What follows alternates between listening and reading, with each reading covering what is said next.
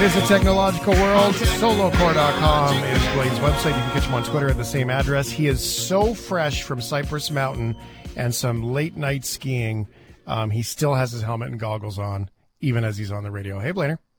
Hi, how are you? I'm good. How was the ski? How was the last night ski for you?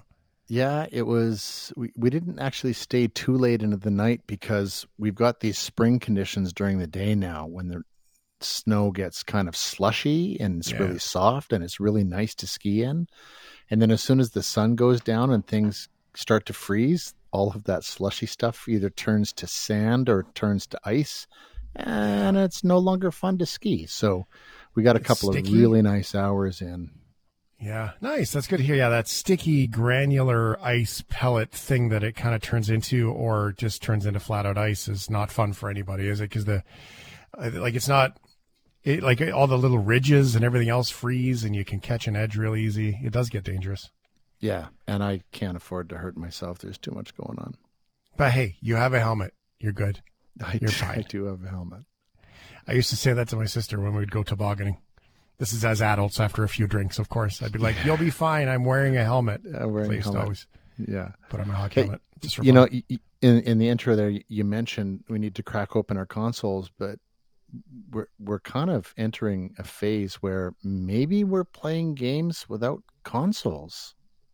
Interesting stuff. Well, was my question. Was you've got this piece ready for us about Luna, and I'm like, streaming web service. What the heck is a streaming web service, and how does this play out? I've already got Amazon Prime for TV. Blaine, what are you talking about?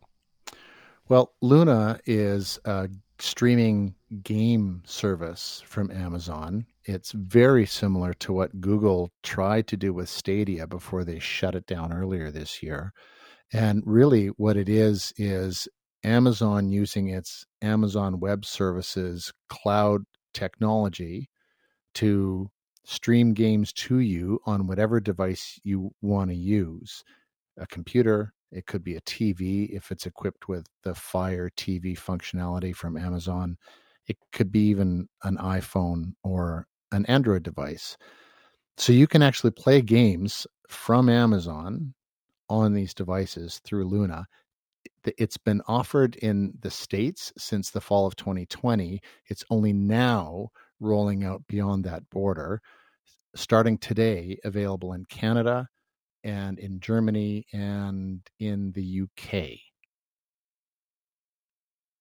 Okay, UK. So how is it, like, what kinds of games do they make their own games? Do they go to these companies and they say, we would like to have our version of your game? They do it in their own programming language. Where do the games magically come from? I imagine it like the old school PC solitaire. No, it's much broader than that. So really, Luna is a distribution service. Amazon is making its own games. They do have their own game development service, but Luna really is about distribution. So if you've got an Amazon Prime membership, you've got access to Luna for free and a certain number of games like Mega Man 11 is one of the games that's available right now. If you're a Prime member and you sign up for a Luna account, you can play that right now. And every month you'll have a few other games that you can play. But there are some add-on subscriptions that you can pay for to get more from your Luna. And one of them is Ubisoft. Ubisoft is all in on this in the same way that they were all in on Google Stadia too. So for a subscription of $23 a month, you can play almost any game that Ubisoft has made in the past 10 years without needing a console.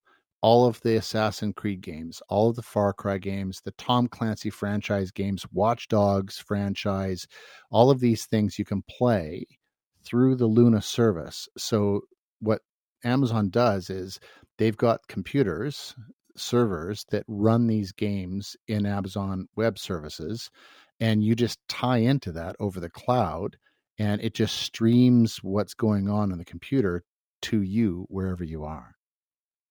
Okay, so, well, that's fascinating. The access to video games really seems to be, like you said, it's that delivery service. It seems to be really kind of what everyone's fighting for, right? Is just access to market at this point. The games are good. The games can make it on as many platforms as possible. Who's got the biggest access to market? Yeah, and this is why some of the interesting battles that are happening, right? So PlayStation and Xbox both have their own cloud delivery technology to deliver games to you on any device, but they also have access to their incredible libraries. So that's what Amazon is kind of working against right now, is trying to find places where they can get the same kind of game libraries that Xbox has, that PlayStation has.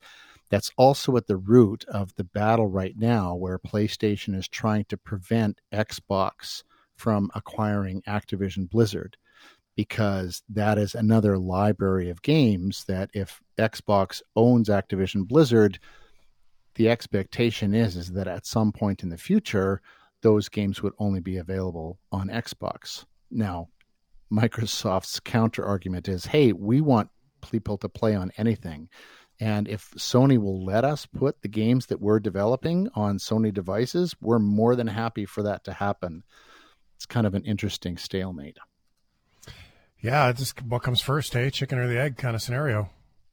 That's it's quite fascinating. Okay, excited by it, or is it for you in the Kyllo household one of those things that's just going to fade away? Or are you guys set the way you already play your games? Well, I think what Luna provides is an opportunity to play games on devices maybe when you're not at home. So that's probably where my family would take advantage of it, would be it's a way that we can get access to things when we're on the road, when we're in a hotel room, during ball tournaments, or sitting in the field in ball tournaments when you've got 3 hours in between games and you don't know what else to do with yourself. Oh, I thought when your kids were losing. I thought that's where you were going with that one. No, that never happens. Okay, Blaine Kyllo is here, solocore.com, Diablo 4. Yeah, we talked about this one last week. Diablo 4 is, there was a sort of a limited beta that came out last weekend. Because I am a tech and games journalist, I got a code to play Diablo 4. And I was amazed, actually, at how compelling it is.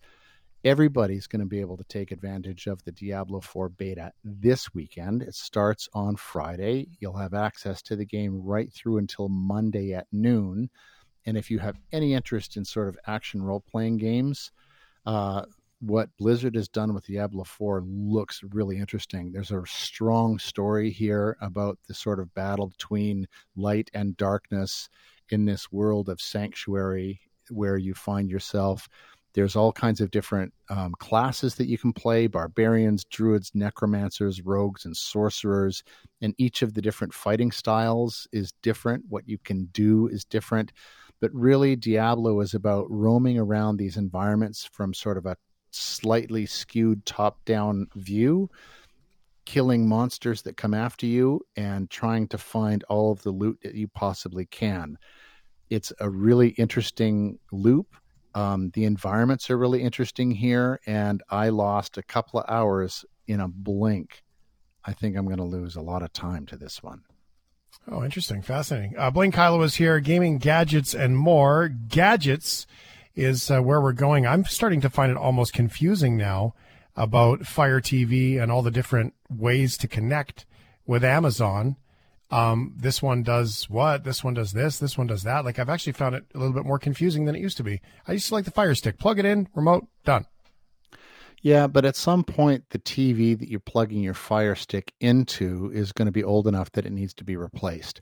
And one of the reasons that the Fire Stick was created in the first place was to make dumb TVs into smart TVs. But all TVs are being smart now.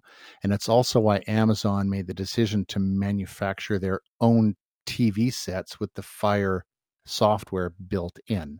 And that's really where Amazon's making its play these days, especially today with the announcement of a few more screen sizes in their Omni QLED line of premium sets. So last year there were 65 and 75-inch screens. And these are the quantum dot technology 4K TV screens. So really good quality screens with high dynamic range and Dolby Vision. And you've got a 43 and a 50 and a 55-inch screen size now in this Omni QLED line. So not just the great big screens, but some smaller size screens that you maybe were going to put into a bedroom or in a kitchen or something like that. These things cost between $600 and top out at $1,500. So you're thinking a 75-inch screen that's giving you a 4K picture with HDR for $1,500. That's a really aggressive price point for a 75-inch screen. So Amazon's playing the game now of wanting to get Fire TVs, not streaming sticks, but actual TVs into our homes. They've also come up with a new budget line announced today, the 2 series, which are smaller screens, 32-inch and 40-inch. But these things, $270 and $340 respectively for those screens. So again, really aggressive pricing so that if you're looking for a second TV or you want to put a TV into your kid's room, maybe you're going with the 40-inch, $340 screen, Amazon Fire TV screen in the 2 series, because does a kid really need a 75-inch screen in their bedroom? Yes. Absolutely, yes, they do. Of course. 2 of them. Okay, cool. Now, speaking of TVs, I've seen more and more of them lately. The Samsung Frame is a great one they're so small, they're thin, they go on the wall, they come in all different sizes. The bevel is really, really small or non-existent, meaning that it looks like art when you're not watching TV on it. This is really starting to expand a little bit more than I thought it would, but it's catching on, which is cool. Well, I think that it's because it's a really easy feature to include. It's sort of like it doesn't really cost anything to be able to build this technology in. The Frame from Samsung really is a distinct product because the whole idea is you want to maybe, if in your living space, you don't want people to know that you've got a TV, or you don't want it to look like a TV when you're not using it. So the design is all about it looking like a frame for fine art. But LG TVs have a gallery mode where you can display art. And in the same way, these new Omni QLED TVs from Amazon, they've got what Amazon calls an ambient experience. And it means that the screen is still getting used even when you're not actively watching something. And so if there are presence sensors in these things. So if there's nobody in the room, the screen just kind of goes dark. But if somebody walks into the room, this ambient experience pops up, and it does a couple things. It gives you little modules, widgets on the screen, so you can have appointments from your calendar. You can have a weather report, or the other thing you can do is you can leave sticky notes on the display for other people. So you just talk to Alexa, and you can leave messages for people that show on the TV. And there's also a collection of artwork that can be displayed on these new Omni QLED TVs. 1,700 images from the public domain from masters like Degas and Van Gogh and Renoir and Seurat. And if you see a picture that you like and you don't know who painted it, you can actually ask Alexa, hey, who painted this? And Alexa will tell you what it is that you're looking at. That's cool. So it's just another way of making sure that the screen that's in your house is giving you something that you want. It doesn't cost them anything. All this art's in the public domain anyway. The additional thing that Amazon has done, though, is they are collaborating with artist Sam Stubblefield, who does really interesting things with taking photographs and modifying them with algorithms and mathematics. And Amazon's doing that with these new TVs. They're doing dynamic art. So you'll have actually flowing art on your TVs based on algorithms that will take your sunrise, your wind speed and direction and temperature, all this location data, and will create art on your TV based on that information. I love it. Sounds like DAC which has been out for a while. Very simple, Raspberry based, not as smart as this sort of background. Really cool stuff. I love it. Yep. Yeah. Love it. Okay, cool. There you go. Blaine Kyllo and solocore.com, solocore on the Twitter too, if you want to check out what he gets up to. Thanks for being here, brother. Very cool.